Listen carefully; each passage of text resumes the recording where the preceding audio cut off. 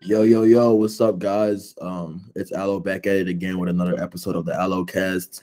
And today I have the David Mendes, aka one of the best money Twitter accounts and pretty based on Instagram as well. And so, David, if you don't mind introducing yourself for the listeners, we'll just go from there. Yes, sir. So yeah, guys, what's up? I'm David Mendes. I'm 25. I'm on Twitter, Instagram. That's how we first started talking. And I'm based in Portugal. I'm Portuguese. I lived there all my life, and that's basically the brief introduction.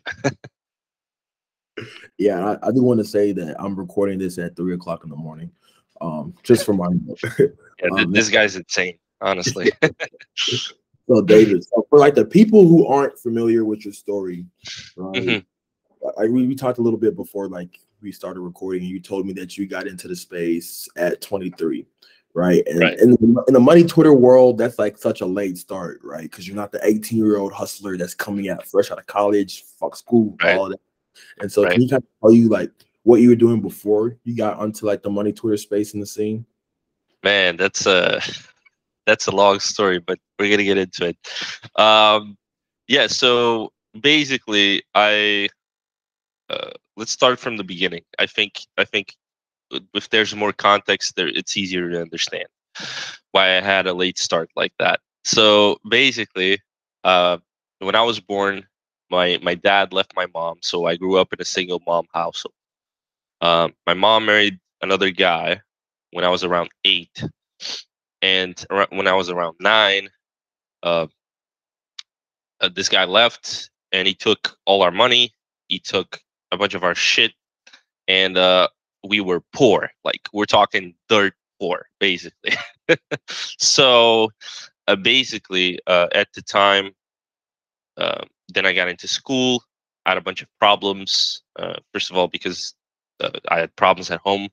So I got into school. I got into like I started doing drugs, alcohol, uh, getting into like altercations really early in my life. Um, and yeah, my sort of teenage years were very complicated. Um, at the time, my when I was around 15, I had a bunch of issues. Um, my mom was sick. She was diagnosed with cancer at the time. I also had this girlfriend that I met in high school. I actually stayed with her for like 6 years. But yeah, when we got together, um, she used to like sell farm and shit, and that was a very complicated period in my life. Right? Uh, there's a bunch of other shit that I'm not gonna get into, but uh, like I grew up dirt poor. I had really complicated years as a teenager.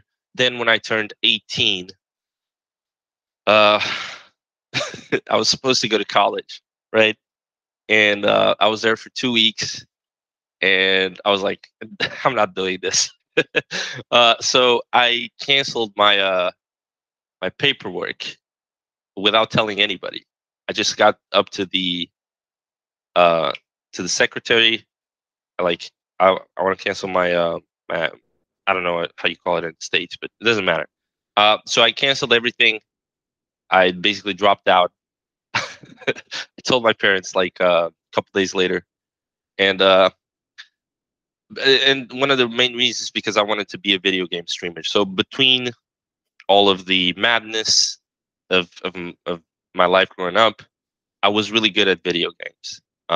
Particularly, I used to play a lot of League of Legends, and I played it in the European server. And at that time, I was challenger, which is like the highest rank possible that you can get to. There's only 200 people that can be there in the region, and my region had millions and millions of players, right? So I was really good, and I wanted to be a streamer. So uh, I had like saved up like $3,000. So what I did is I dropped out. I told my parents. My dad, he doesn't speak to me to this day. Like we had a huge fight that day. We still don't speak. My mom, she was supportive. She understood. Um, and at that time I went to live with my grandma, right? So I did that.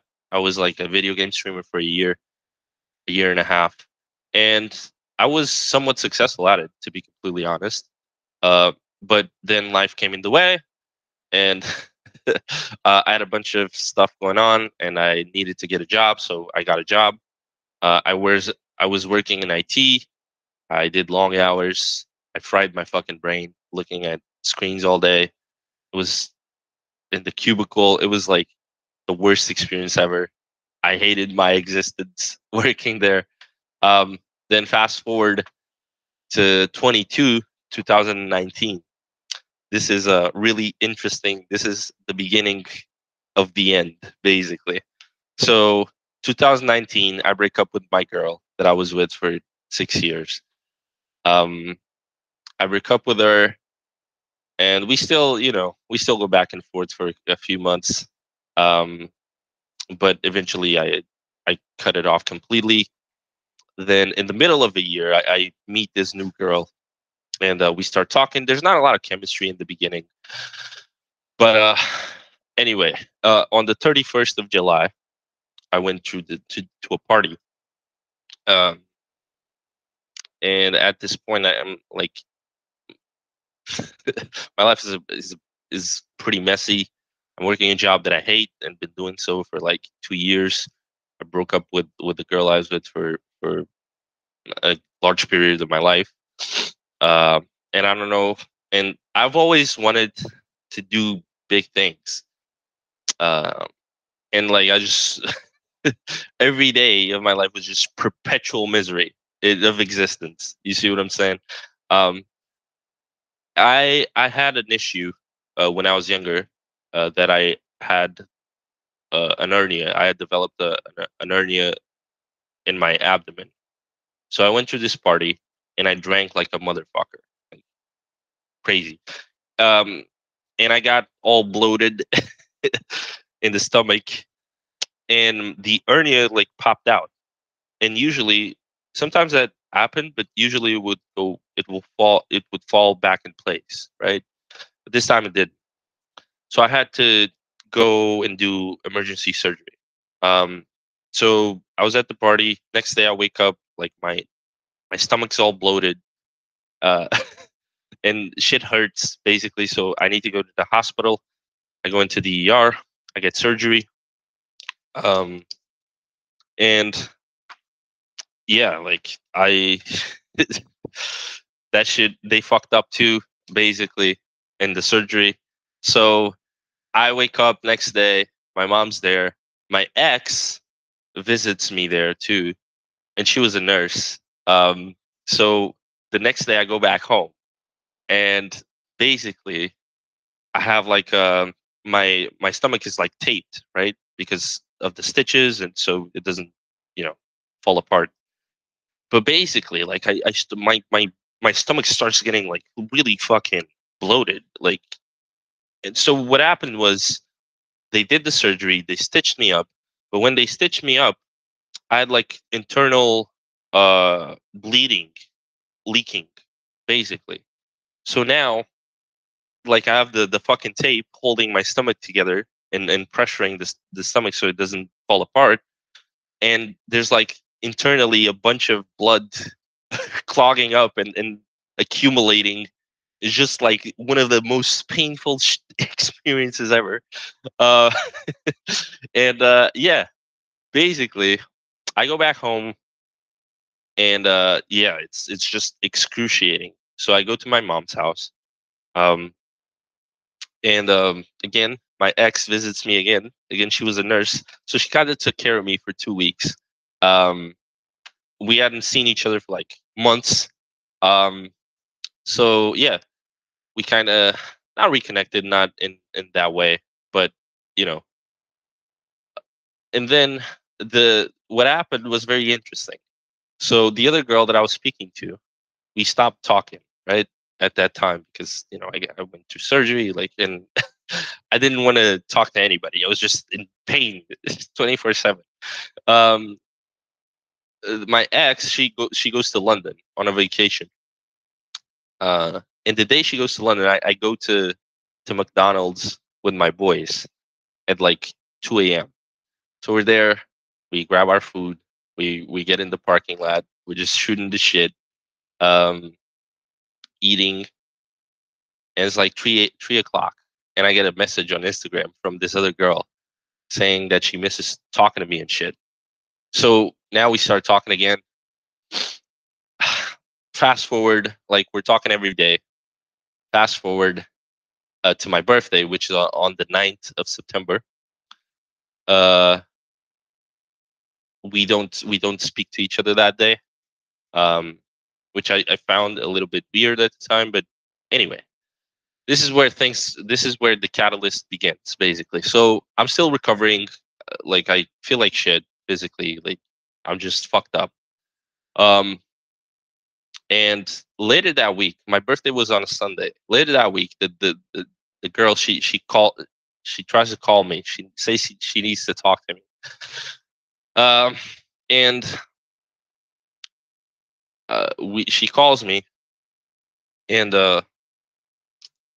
and I tell her that I can speak right now. I'm busy, but I'll let her know when I'm home. So I arrive home at like 2 o'clock in the morning. So I get home and I'm like, if you want to speak, we can speak now. She calls me. She's at a club. I can barely hear what the fuck she's saying, but she's like crying and shit and like, oh, I need to talk to you. Like blah blah blah. I'm like, sure, go ahead. Um, and she tells me that on my birthday she went on a date with a friend of mine. And I'm like, okay, cool. um, and I'm like, we go on this back and forth, and I tell her like, yeah, we're not really gonna be a thing. You know that, right? uh, Not after that. But she's like, oh, but nothing really happened, and blah blah blah. And then whatever. Anyway, we keep talking, but it's not really uh, you know. Anyway, this friend that she went on a date with, he's hosting a house party. Like he has a big house, and I'm invited, and she's invited, right? So obviously, I'm going, obviously, because those are always fun. There's a bunch of people there. I arrive at like 3 p.m. Like at this point, I feel like everything is fucked up. My body's fucked up. My mind is fucked up. Like my life situation is fucked up. Everything is like in the gutter, basically. So I'm like, you know what? I'm gonna get extremely fucking drunk. Um, and that's exactly what I do. I get there at 3 p.m. By 5 p.m. I'm already like fucking wilding out. Um, so I'm I'm wilding out, and she arrives at like 6 7. We meet each other, and the party goes on. And I have like the house is the it's like on a it has like this rooftop that you can climb to, and I I always climb to there, because it hosts like a nice view and shit. But I was like so drunk, so I tried to climb there, but I cut myself in the finger, and I started bleeding out and shit. So I need to go to the bathroom to wash my shit, and she's in the bathroom, right? Um, anyway, eventually we get involved that night, basically, and a bunch of shit happens that night. I'm not gonna get into the details because it's a wild story, but I remember perfectly that night. At some point, probably like 11 p.m. to or like midnight, I'm outside. I'm by myself, and this is why, like, I have such a vivid memory of this moment. I'm outside. I'm by myself. I'm listening to Drake. Listening to Marvin Room by Drake, and I'm smoking a cigarette. I'm looking at the sky, looking at the stars, and I was just thinking to myself, my life is so fucked right now. I just remember this moment so vividly. I just remember, like, wow, this is crazy. Like, I need to get my shit together. It's so funny because uh, I was doing this, like I was smoking a cigarette, looking at the stars, listening to some music. Eventually, I closed my eyes, just trying to like figure shit out. What am I gonna do? And then someone kisses me out of the blue. It's this the fucking chick. But again, I'm not gonna get into details. Eventually, me and that girl, we start dating.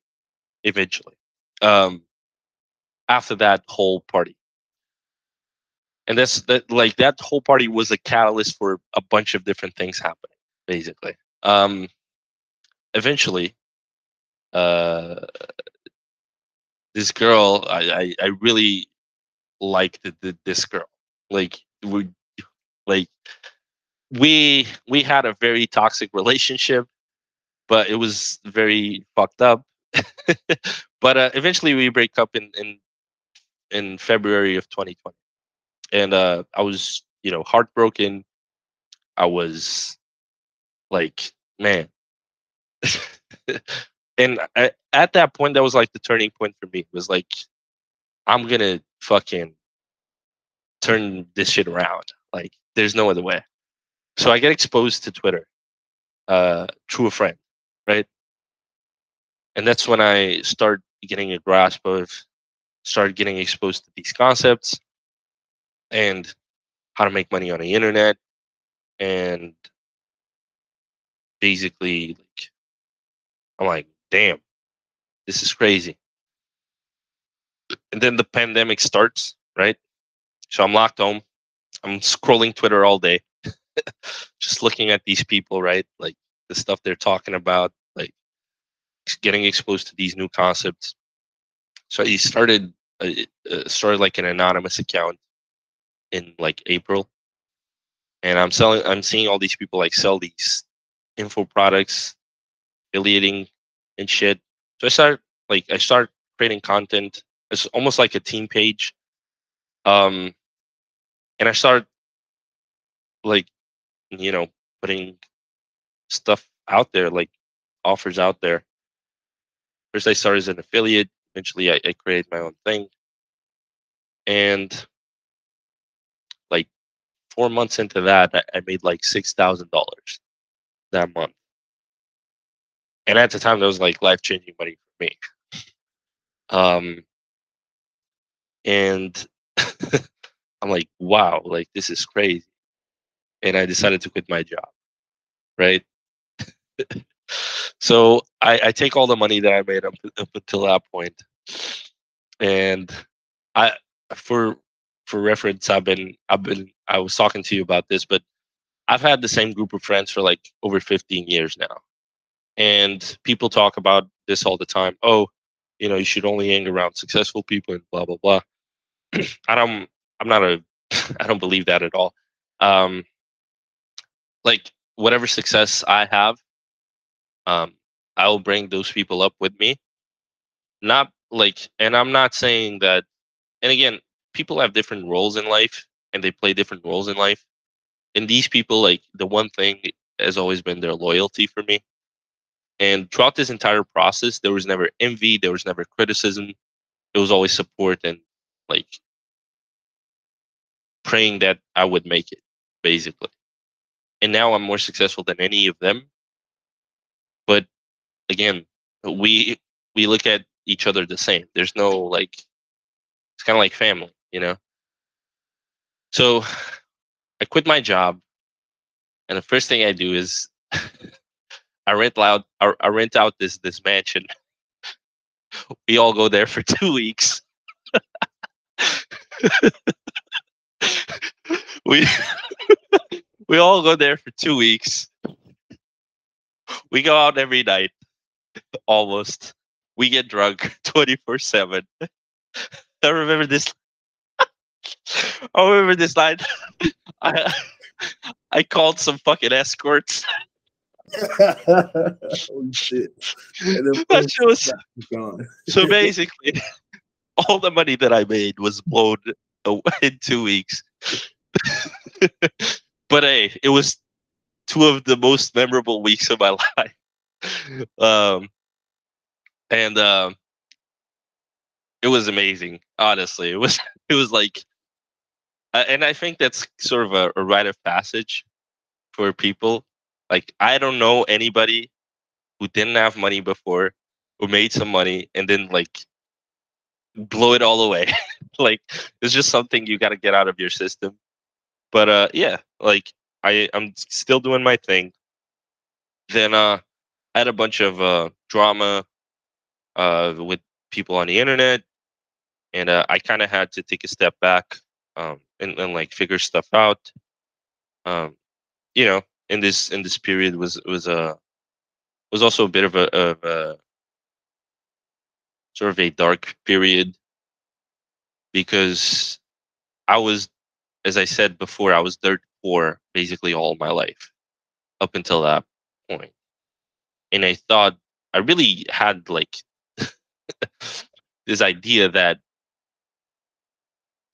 like once I got money, like all my issues would disappear for whatever reason, right? And then I came to the conclusion that yeah, like I got this money and it's cool, but at the end of the day, I'm still the same guy, and I still have these issues that I have to take care of, basically, internally speaking, right? So I went through some soul searching, still like trying to figure out like what were the opportunities that I wanted to pursue. I ran like an agency for like 5 to 6 months. It was somewhat successful. It I made a some cool money with it, but then in 2021, I decided like if I was gonna do something for cash flow, I think getting into sales was one of the things that I wanted to do. One, because I was not particularly good at it. Um, that's the first thing. I always like to lean into things that is just by default. I like to lean into things that I'm not particularly good at, and like get to minimum viable competency on those things. And sales was the vehicle that I chose to pursue. So I started getting into that high ticket sales back in like I think June 2021, and yeah, I got into a bunch of offers. Most of them sucked, right? Most of them were not so good opportunities. Then in September, I got into a pretty dope opportunity where I was not.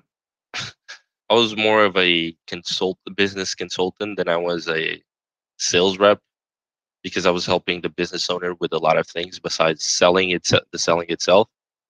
And I that was the first opportunity that I was allowed the freedom to really uh like build the script, build the sales process, and I got a really good close rate on that offer. Like I was closing at 35-40% at some point.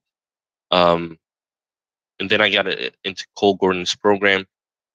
Um, he has like a sales program. I got into it. It was awesome, honestly, at the time. And one of the things about Cole's program is that they place you in opportunities.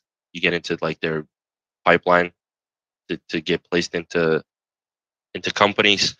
So in December, I get a message on Facebook from one of uh, Cole's guys, and they're like, "We have an opportunity for you. We have an interview." And I take the interview. I get hired on the interview. Um, and yeah, I get in December. I get into this company. Uh, it's called BJK University. It's an Amazon FBA coaching company, and these guys were doing like 1.5 to $2 million a month. So I get into that, and now I'm exposed to a whole new world, and I get to see behind the scenes how an eight-figure company actually works. Um, and yeah, like I start taking like 10 calls a day, 6 days a week. Um, and it was one of the best experiences I've ever went through, because it gave me obviously gave me cash. But not only that, it gave me uh, like I did over 1,000 sales calls in like 6 months. Uh, and one of the things about having that many conversations is you really start to understand people and why they do the things they do. And you also started getting developing like this natural skepticism. And it's almost like people lie all the time and they're full of shit and they'll tell you things that they don't mean, and they'll lie to you just to get out of a situation, and they'll hide things from you. So like doing that many fucking calls, I really got to understand people at a very high level, right? It's almost like now I can predict behavior based on patterns that I've seen before. Like if someone's talking a certain way or saying certain things, and then I look at the things that they're actually doing in real time, I can predict exactly what's going to happen next. And once you start viewing the world from this lens, it becomes very apparent uh, that you know you almost develop this like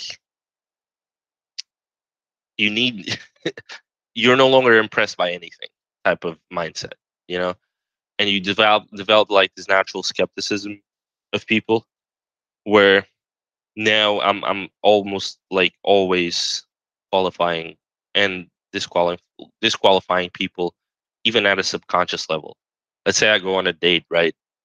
I'm like I'm talking to a girl and I'm getting her to talk about a bunch of different things, and I'm always analyzing like the things that she's saying, the patterns that she's using, and like the stories that she's telling, and when she pauses, when she seems like she's hiding something, then I just like I just do what I would do on a sales call. I probe and clarify. And I always it's very easy for me to have conversations with people and get them to open up very easily. So that's another thing that really I got to benefit from.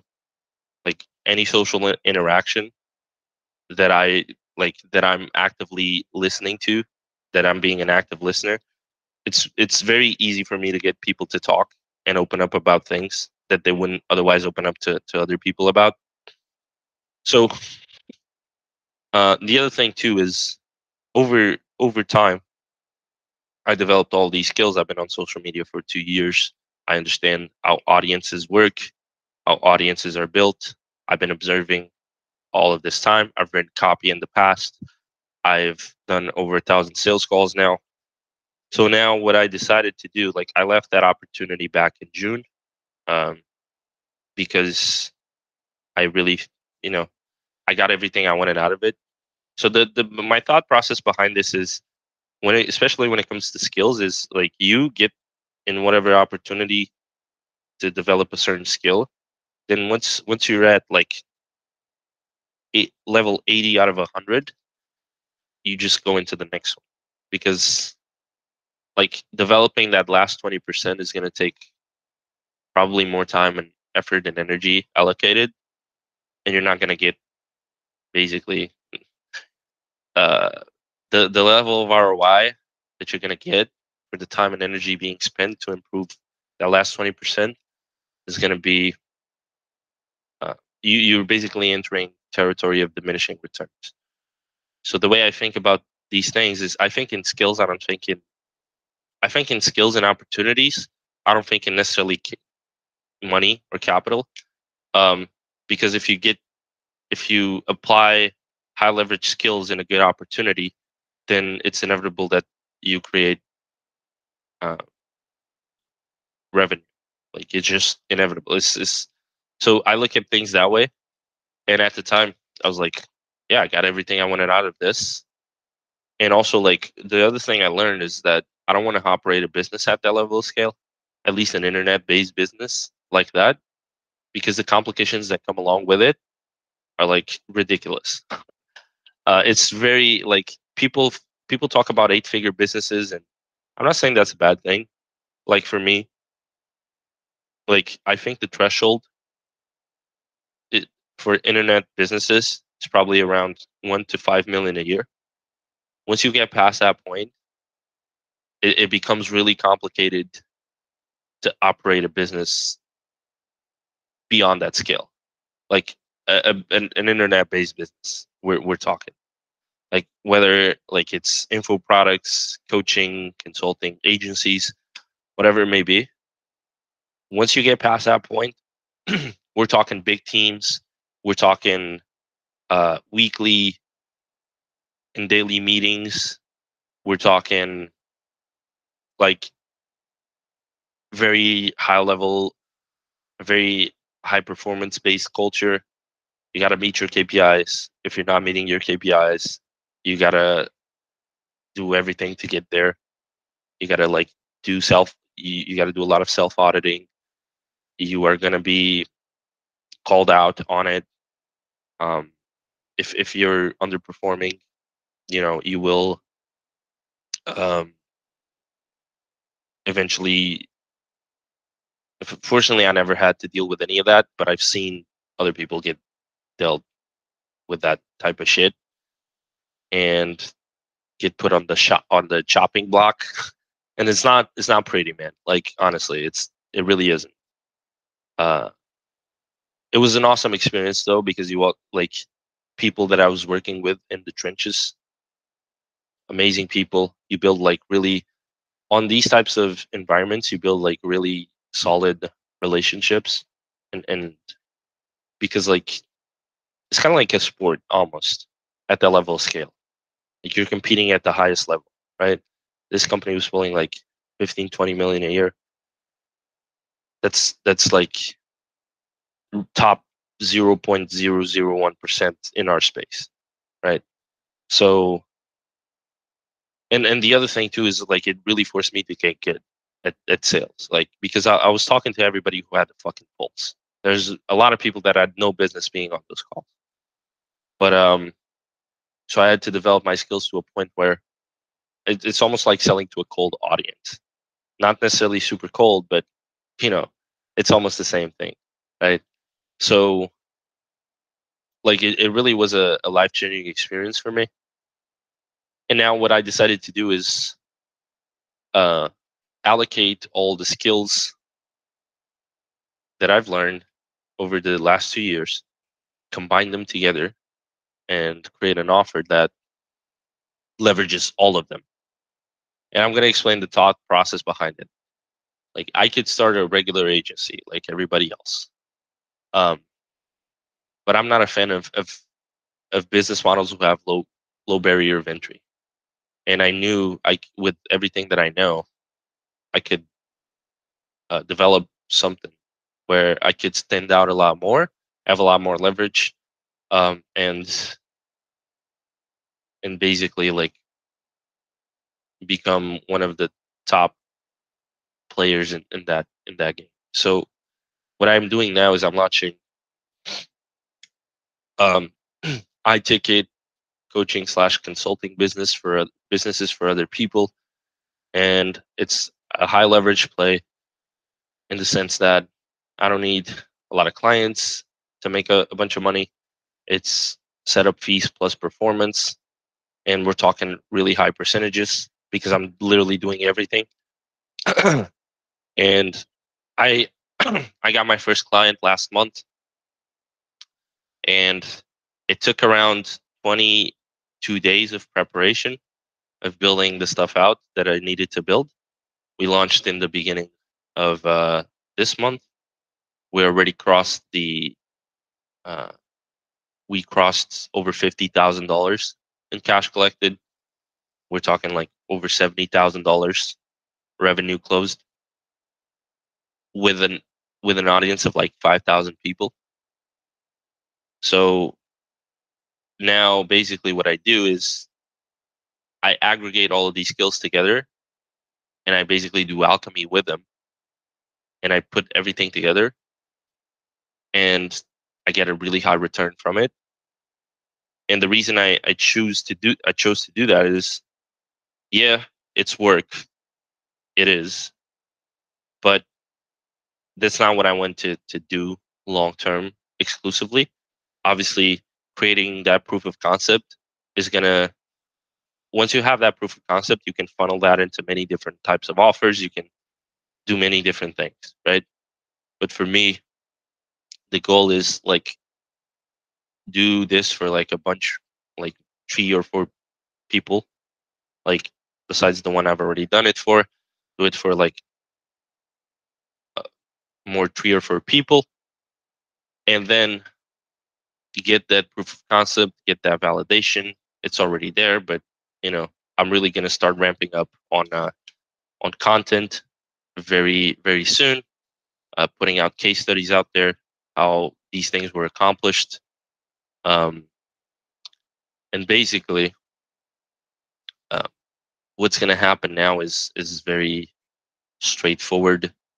I have a bunch of different offers that I already have planned out in my head, and ultimately, when it comes to the done for you work, the goal is to only work with like 3 to 4 people a year, ideally like 2 to 3, where I again create very high leverage partnerships where both of us can make absurd amount of money, um, and then run these other like higher leverage, more scalable offers as sort of the main thing. And that is the game plan for to reach like 1 to 5 million a year. And once I reach that point, then what I'm going to do is allocate that capital into higher leverage opportunities, right? I feel like that's one of the things that people don't understand about business in our spaces, the space that we, the online space. Like you don't need a business that does 20, 30 million a year in our particular space. Um, you just need something that gets you to that first 1 to 5 mil a year, and then you just allocate that capital and pursue higher leverage opportunities that are going to get you to that maybe 30 mil to 100 mil a year way quicker than if you tried to scale like an internet based business to those levels, because scaling an internet based business to those levels, just I've seen it, is just it's a nightmare. It really is. And again, I have that exposure, so I've literally seen it, how it plays out behind the scenes and how it works. So I have a level of awareness that a lot of people don't. But to get to like 30 to 100 mil a year, the vehicle should never, in my opinion, should never, like, unless you're doing like something like Alex or Mosey is doing, where you're scaling basically companies and taking equity. So basically what he's doing is he's scaling companies to certain levels and taking equity in and are multiple companies. Because even Alex understands that you can only scale so far with these internet based businesses. Um, so he takes a bunch of them, takes equity in them, scales them all to the point again of diminishing returns, where skill becomes really bloated and then clunky and everything starts falling apart. And then now the way he builds them, he's building sellable assets too. So if the guys want to sell the company as well, he also takes a cut out of that uh, exit. And yeah, that's a great way to scale on internet-based businesses, right? This is just a very original way to do it, for example. But I think that internet-based business is basically something you do for printing your first few mils, and then you just take that capital and leverage it into higher leverage opportunities. Basically, that's the way I see it. So for me, at this point, that's like these the path that I'm on right now is great because one, um, like it's not like a regular agency where like people sell email marketing, they sell lead generation. What happens in those models, it becomes very hard to like because the barrier of entry is so low, because you really only need a skill, right? Because the barrier of entry is so low, you get a lot of competition, right? And like it becomes a competitive marketplace. But when you aggregate a bunch of skills together in an offer, what happens is like the barrier of entry is actually high.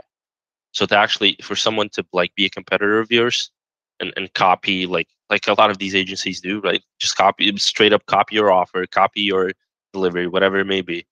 It's gonna be very hard to do, right? Even if you give them the whole playbook, a very low percentage of people are gonna do it, right?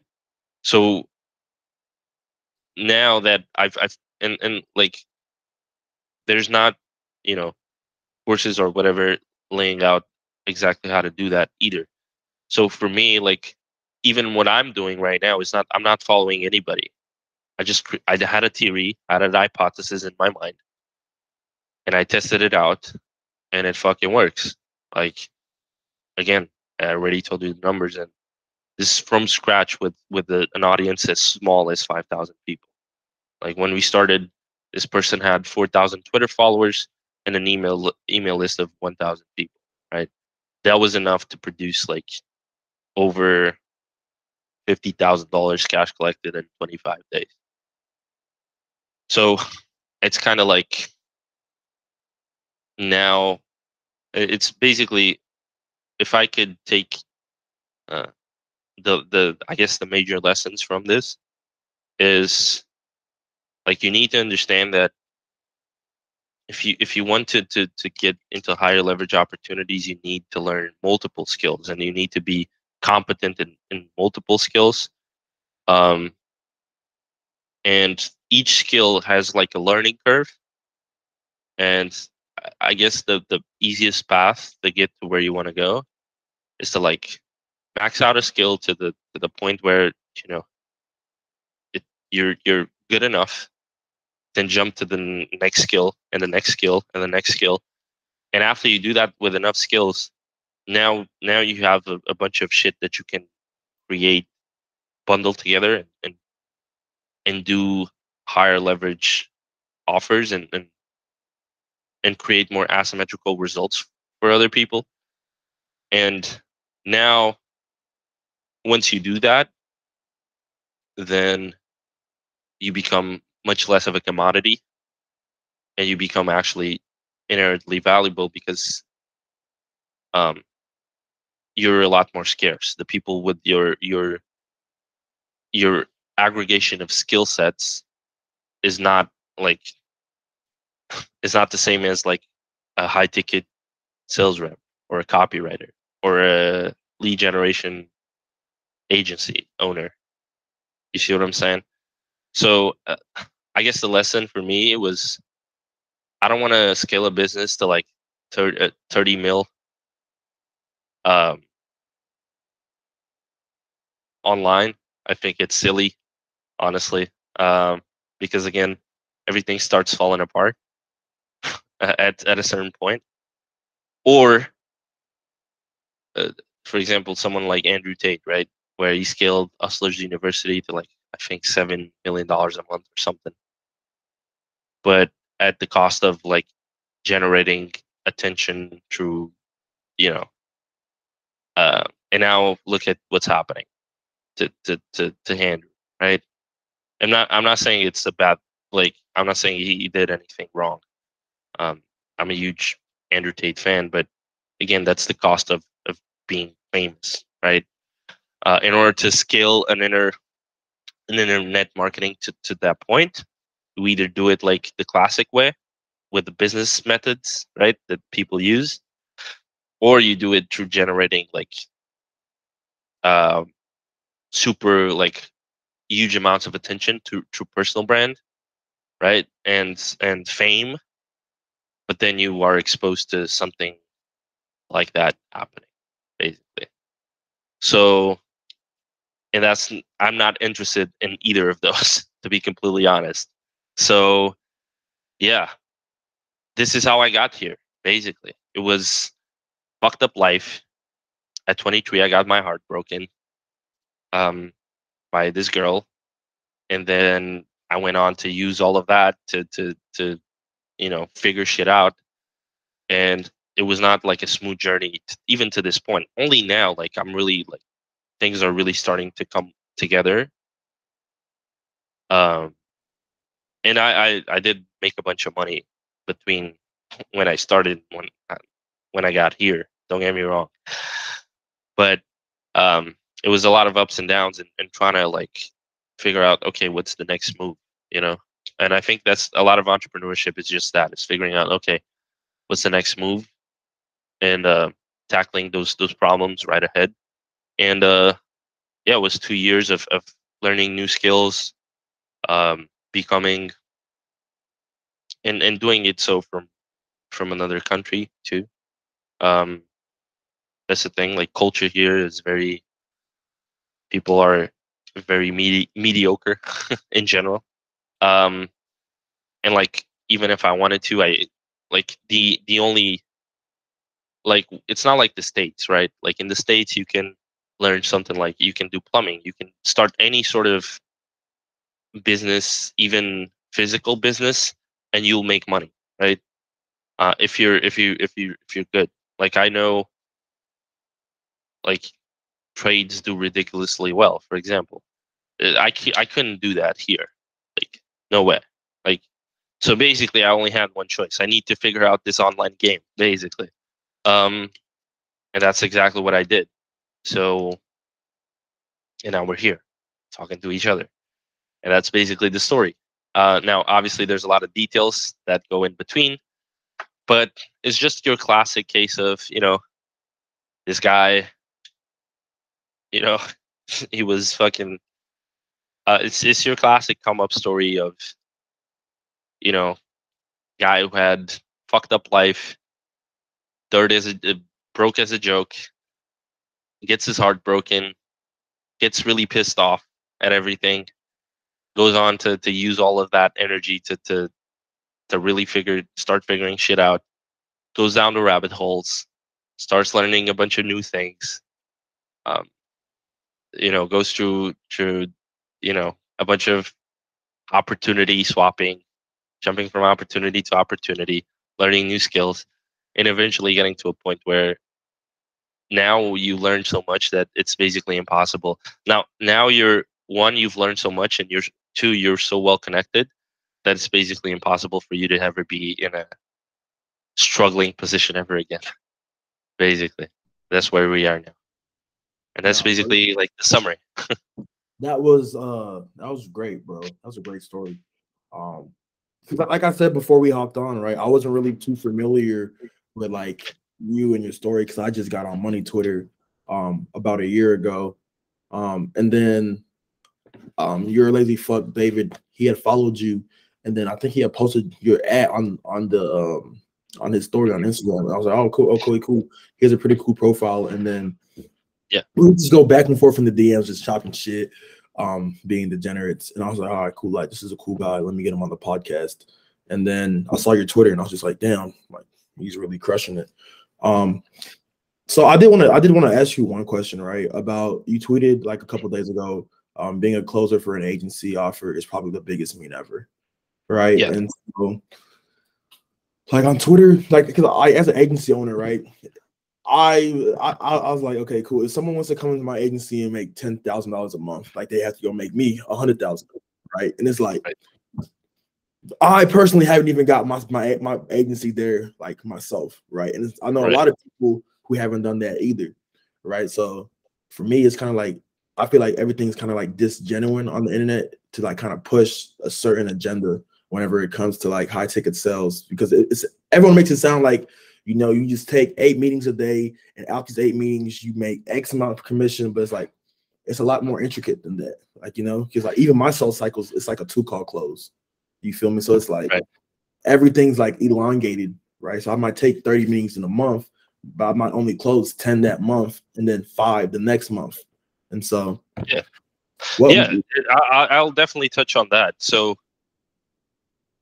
and again, this is someone.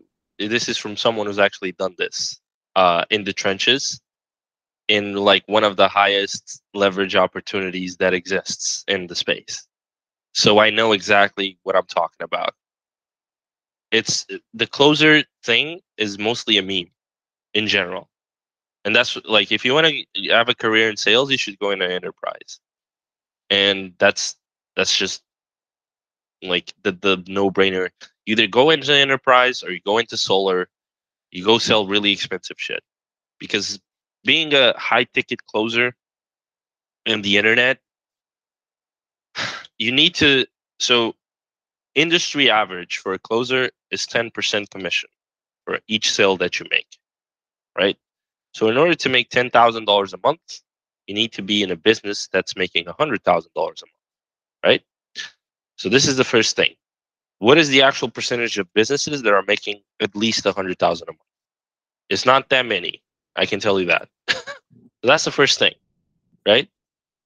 Now, understanding that, there's also the factor of, okay, you have to get into a business that makes at least $100,000 a month, and you're not gonna find those like posting on Facebook groups. You're just not. So the only way to get entry into those businesses is through network effect. It's what happened to me, right? And that's why I got into Cole's program to begin with. So you need to either know somebody or fork up money to get into like a program that's like actually legit and is gonna put you in those opportunities, right? So basically, it's pay to play if you want to actually make fucking good money. So there's these two factors. Now, here's the other thing. You need to actually be good. That's the other thing, because these roles are solely commission based. So if you're gonna make money, you need to actually fucking be good, right?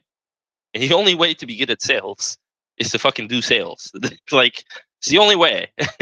Like, you can get like all the fundamentals from a program, but ultimately the only way to actually improve in that sales process is to just take more calls, do more calls. Now you're in a weird spot because how are you going to take calls unless you are like in a program, but that specifically does a lot of role play. I know Rogue Wealth launched something like that recently, but even then, like, it's not, role play is not sales calls, right? So now, the reason why I said that being a closer for an agency is a meme is because most agencies charge between $3,000 to $10,000 in their a month in their offers, right? So first of all, that's not that's not great. That's not a great starting point. Second thing is the sales cycle is usually longer on agencies, which is also like a little bit retarded if you ask me, because and I understand because the acquisition channels used by agencies is usually cold email and stuff like that. So I understand the sales cycle being a little bit longer, but I think a lot of agencies would straight up just benefit from content and going the other way, because uh, one, it shortens the sales cycle because people actually know who you are. I'm not saying that outbound is a bad thing or cold email is a bad thing or cold calling is a bad thing, but it should, like, if that's your main acquisition source, um, then I think you're working backwards, because um, cold, like, outbound only scales with literally volume. It doesn't scale with anything else. Meaning that in order to get more results with outbound, you need to scale volume with outbound, and it's not going to compound into anything. Just like sending 100 emails or sending 5,000 emails, all the only thing that changes is the volume, because the count, there's no compound effect. Whether with content and branding and personal branding, whatever you want to call it, right? It's slower in terms of acquisition, which is why you need the outbound systems, because that's your entry point. right? That's your um it's this like your how you get your first clients ideally. But then like a lot of effort should be allocated into actually creating brand, because once you create brand, one, people get bought into you. It's one of the easiest ways to differentiate yourself in the marketplace, because there's thousands of email marketing agencies for e-commerce out there. So if you send out a cold email, even if it's good, right? Like even if you have the best offer in the world, you're still losing in the frame of the interaction. You're always losing, because you're it's like 50 to 1. Like there's 50 other guys in my email inbox that are telling me the same thing you're telling me. So now I have the options. And as much as you want to play it out, oh, like the client, blah blah blah. As much as you want to play that game, it doesn't fucking matter, because the easiest way to like, people talk about this all the time, and they want to talk about accent.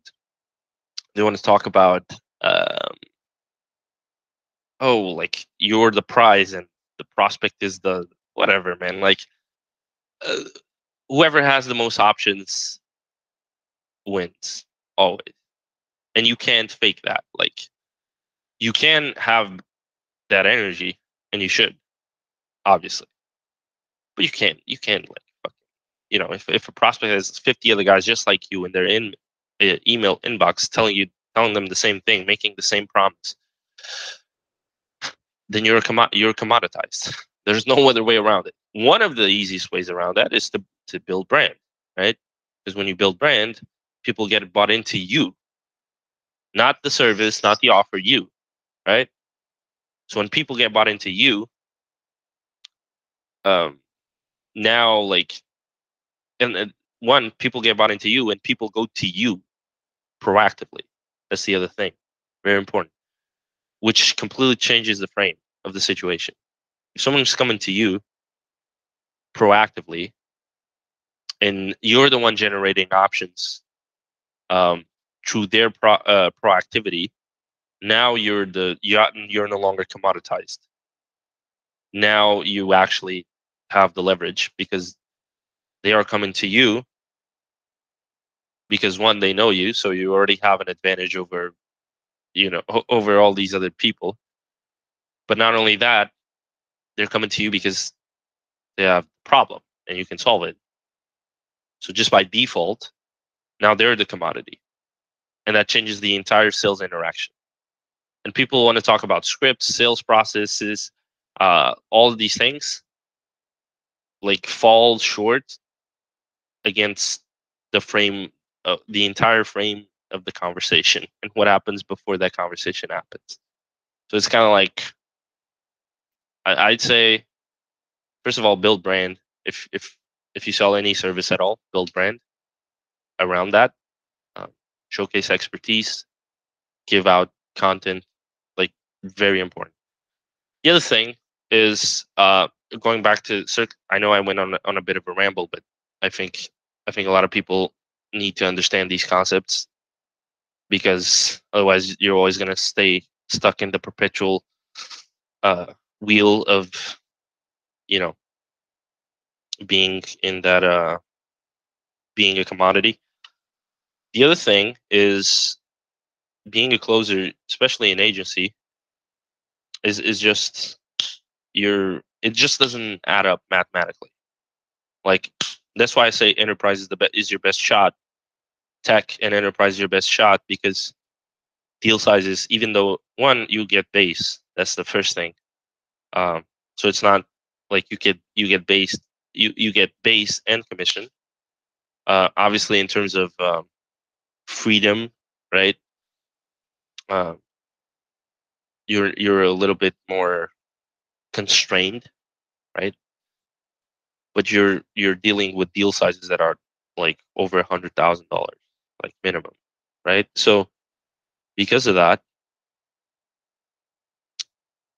um, it's if you're looking to pursue a career in sales, it's the easiest path to get to like 400 to 500,000 a year, um, with one singular skill, right? Easiest path. Now, I'm not saying there's no advantages to being a high ticket closer. There's definitely advantages, especially in flexibility and stuff like that. But if like, it's gonna be very hard for you to make a career out of being a high ticket closer in this space. Very hard. Unless again you're in a very high leverage opportunity and you establish yourself there, um, as a high performer and a valuable asset to the company, right?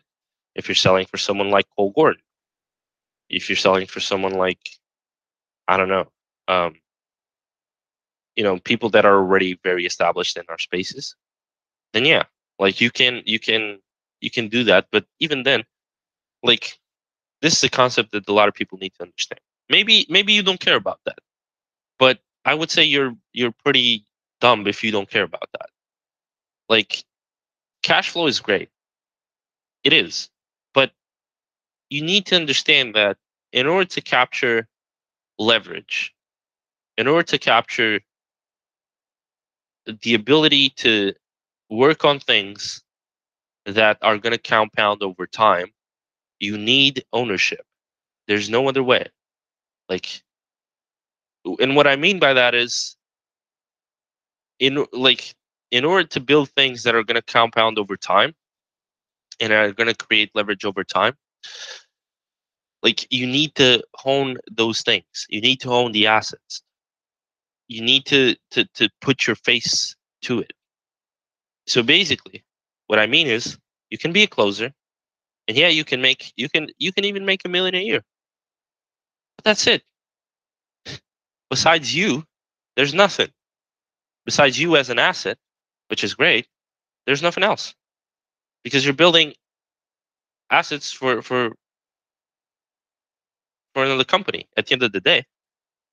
And if you really want to get to build things that are going to compound, that you can remove yourself from and have other people operate or software operate, and that are going to be scalable past a point without your time, which is very important.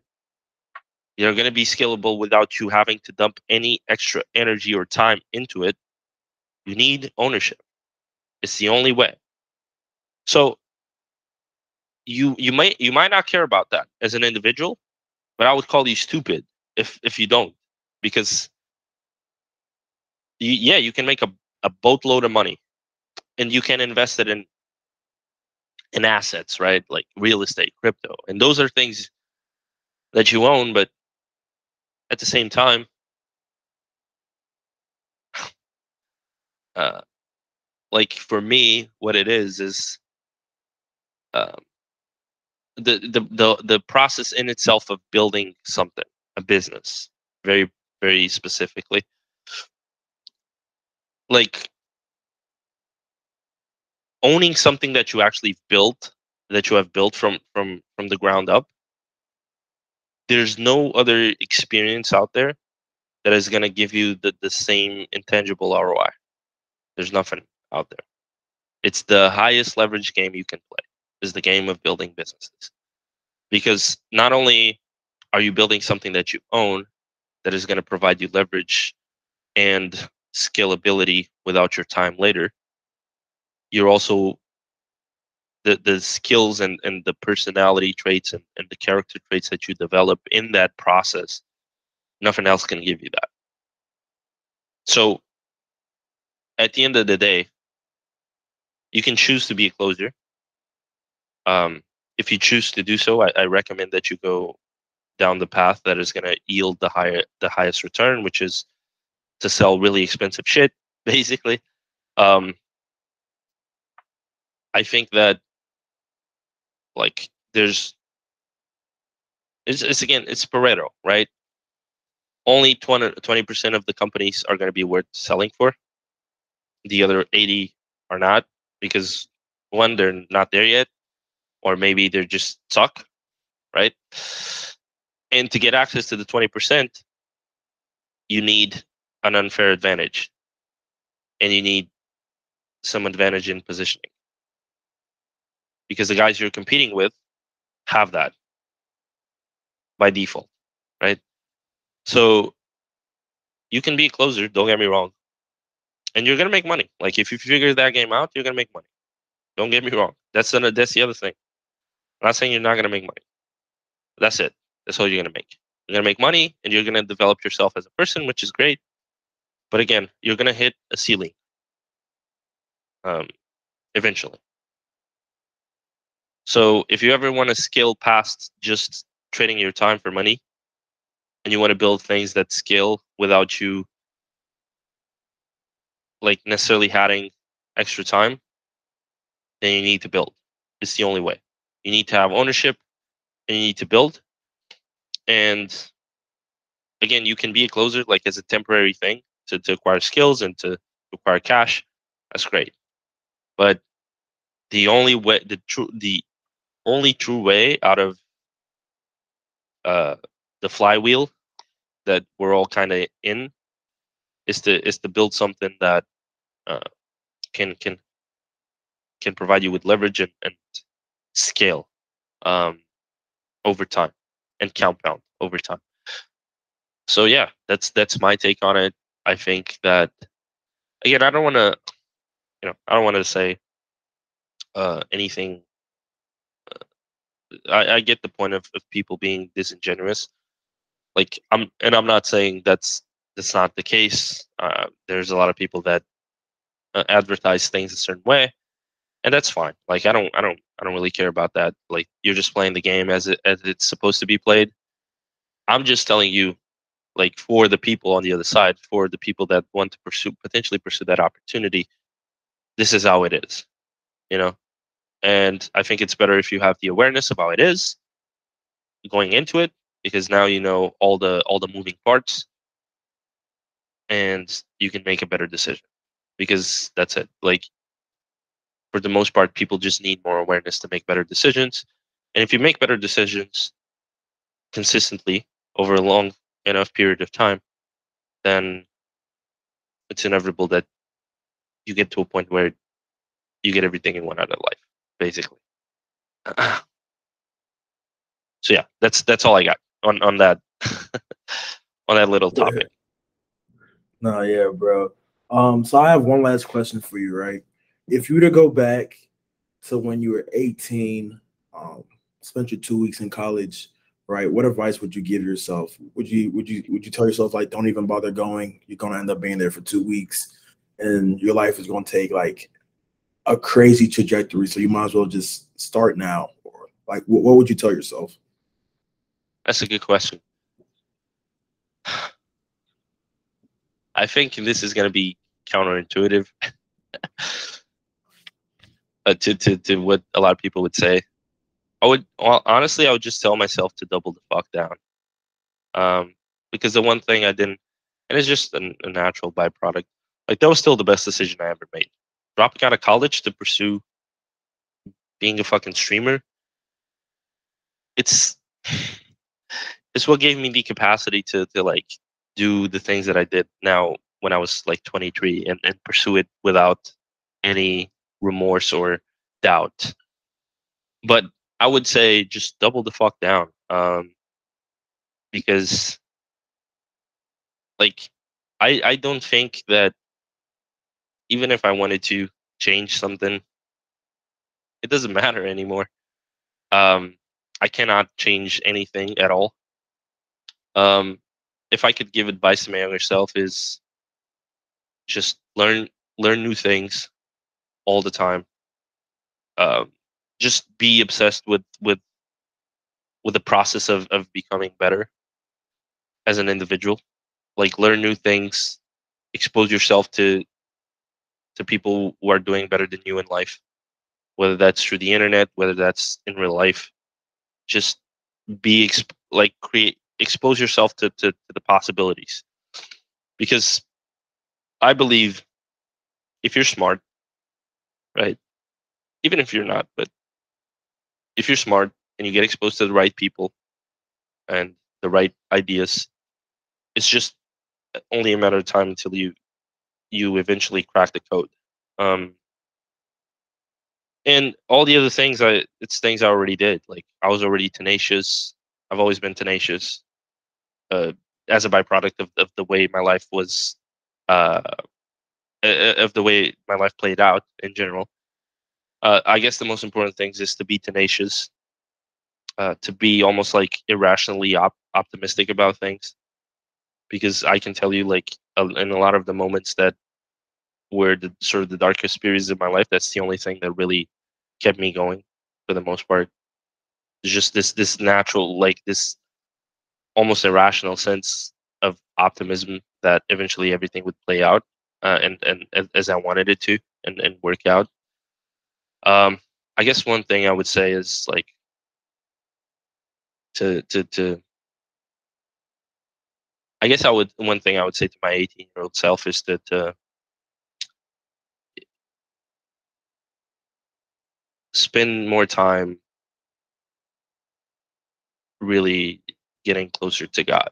You know, I think that's one of the things I would tell myself, because I feel like, the way the world is going at this point, I feel like if you don't have faith, a strong sense of faith, and you are spiritually disconnected, you're done. Like I really believe that. Like it's gonna be very hard for you to make anything out of yourself if you don't have that strong spiritual connection. Um, so that's one thing I would tell myself. And the other thing I would tell myself too is I used to I used to burn a lot of bridges back in the day. Uh, and that's like basically, a lot of it was from being immature and always having this, you know, me against the world attitude, um, type of that I developed just naturally because of my circumstances. To not, like it's really, it's I think it's really like burning bridges should never be something that you intentionally try to do. You know, it's gonna come naturally as a byproduct of growth and pushing, towards big goals, and that's just naturally gonna happen because there's gonna be disconnect between you and certain people.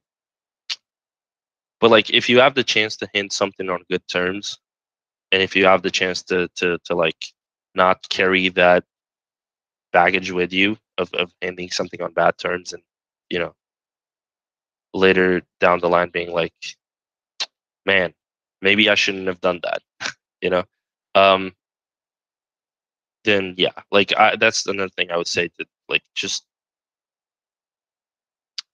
like sometimes people don't give you another option, but I was very proactive in in that process of like, just okay, you want to fuck with me, you want to be like an idiot, or you want to be a dickhead, fuck you, like, and yeah, like I don't think that's the right attitude to have, because ultimately people are never gonna care as much as you do, and if you end things on a good note, I think that, uh, people will remember that fondly, and it's also, in a way, you don't give space for them to hold any sort of mental real estate over you. um, I'd say get closer to God. Don't burn bridges so easily. Don't get so. Don't be so emotionally impulsive. Um, learn to control like your emotions. Very important too, because as I said, life is basically a feedback loop, right? Everything that is in front of you right now is just a natural byproduct of the like the way you think influences your decisions. Your decisions influence your actions influence your outcomes influence the way you think. So really, the less emotionally reactive you are, the better decisions you make. The better decisions you make, the faster and easier you're gonna get to where you want to go. So definitely emotional control. Um, and again, these are lessons that I learned later down the line. Anyway, I'd say to just I was very naive when I was younger. I was I was really was trying my best to see the best in people, and that's not a bad thing. Don't get me wrong. I still am that way, but just understanding that uh, there's genuinely good people out there. There's genuinely bad people out there. So like always give someone an opportunity, but at the same time, like look at what people do, not what they say, now not what they signal, not what they preach to the world. Just look at what they do on a day-to-day basis. It's the easiest way to get to know somebody. Just look at what these people do on a day-to-day basis, how they act, how they treat other people, and you're going to save yourself a lot of time, a lot of frustration and disappointment, because ultimately, if you just look at what people do, then yeah, like it, it becomes way easier to filter who's quality and who's not. And ultimately, it's not about, oh, you should only hang out with rich people, you should only hang out with successful people. That's not what it is about. You should hang out with quality people who are genuinely good, people who are genuinely high quality, regardless of where they come from, regardless of their current position in life. People who have like just solid character traits, loyalty, respect, um, brotherhood, and friendship. People who understand these concepts well and they live by them religiously. These are the people that you want in your life. Because if you have that, man, you're good. You could lose everything. You could fucking, and that's one of the biggest privileges I always had. And I guess that's why I'm so grateful and I live such a high quality life is because I had all the fucked up shit, but I always had these people by my side. Um, to share like these things with and um if you have that, man, like life is good. Like you could lose everything, you could fucking, but you're gonna be fine. Because as long as you have those people by your side, like they're gonna take care of you, even if they don't have like the best options or best opportunities, or they're not in the best place in life. They will take care of you, um, which also gives you again the space and time and energy to even if you lose everything, right? Even if you get yourself in a really sticky situation, it gives you like some breathing room to bounce back, basically. So I'd say um, look at what people do, like evaluate people from the lens of their actions rather than what they say, what they preach, what they signal. Uh, just look at what they do on a regular basis. Um, and I'd say that's about that. I'd say that's the things that I would tell myself if I had the chance to go back in time. Yeah, And that's great, bro.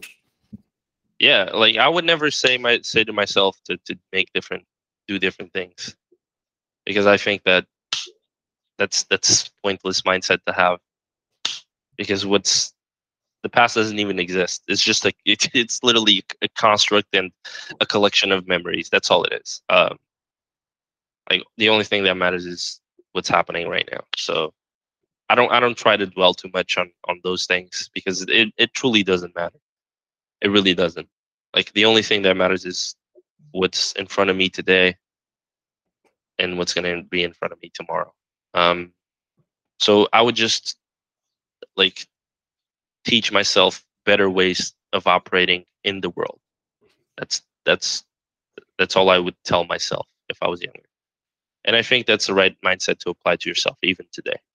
Like if you do some fucked up shit yesterday, if you fuck something up, like there's no point in dwelling in any of that. Like no point at all. Like there's nothing to be done. Like just move forward. Move forward. Attack life proactively. Attack what's in front of you right now, and everything falls into place, man. Like that's the other thing too. Like people spend so much time contemplating shit and uh trying to like fucking go over their past or the mistakes they did, or like almost like torturing themselves. Doesn't None of it matters, man. See what I'm saying?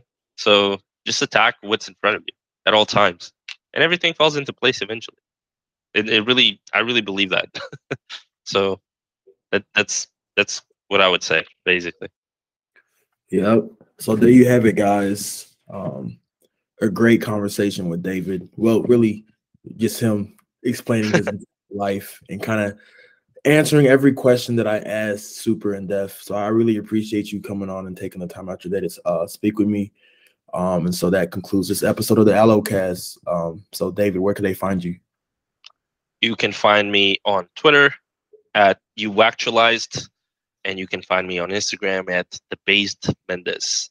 And yeah, that's basically it. There you have it, guys. Go give him a follow. Thank you for having me, and thank you for listening as well. And I hope you guys have a great. I hope you guys enjoyed, and I hope you guys crush it. Yes, sir. Let's get after it.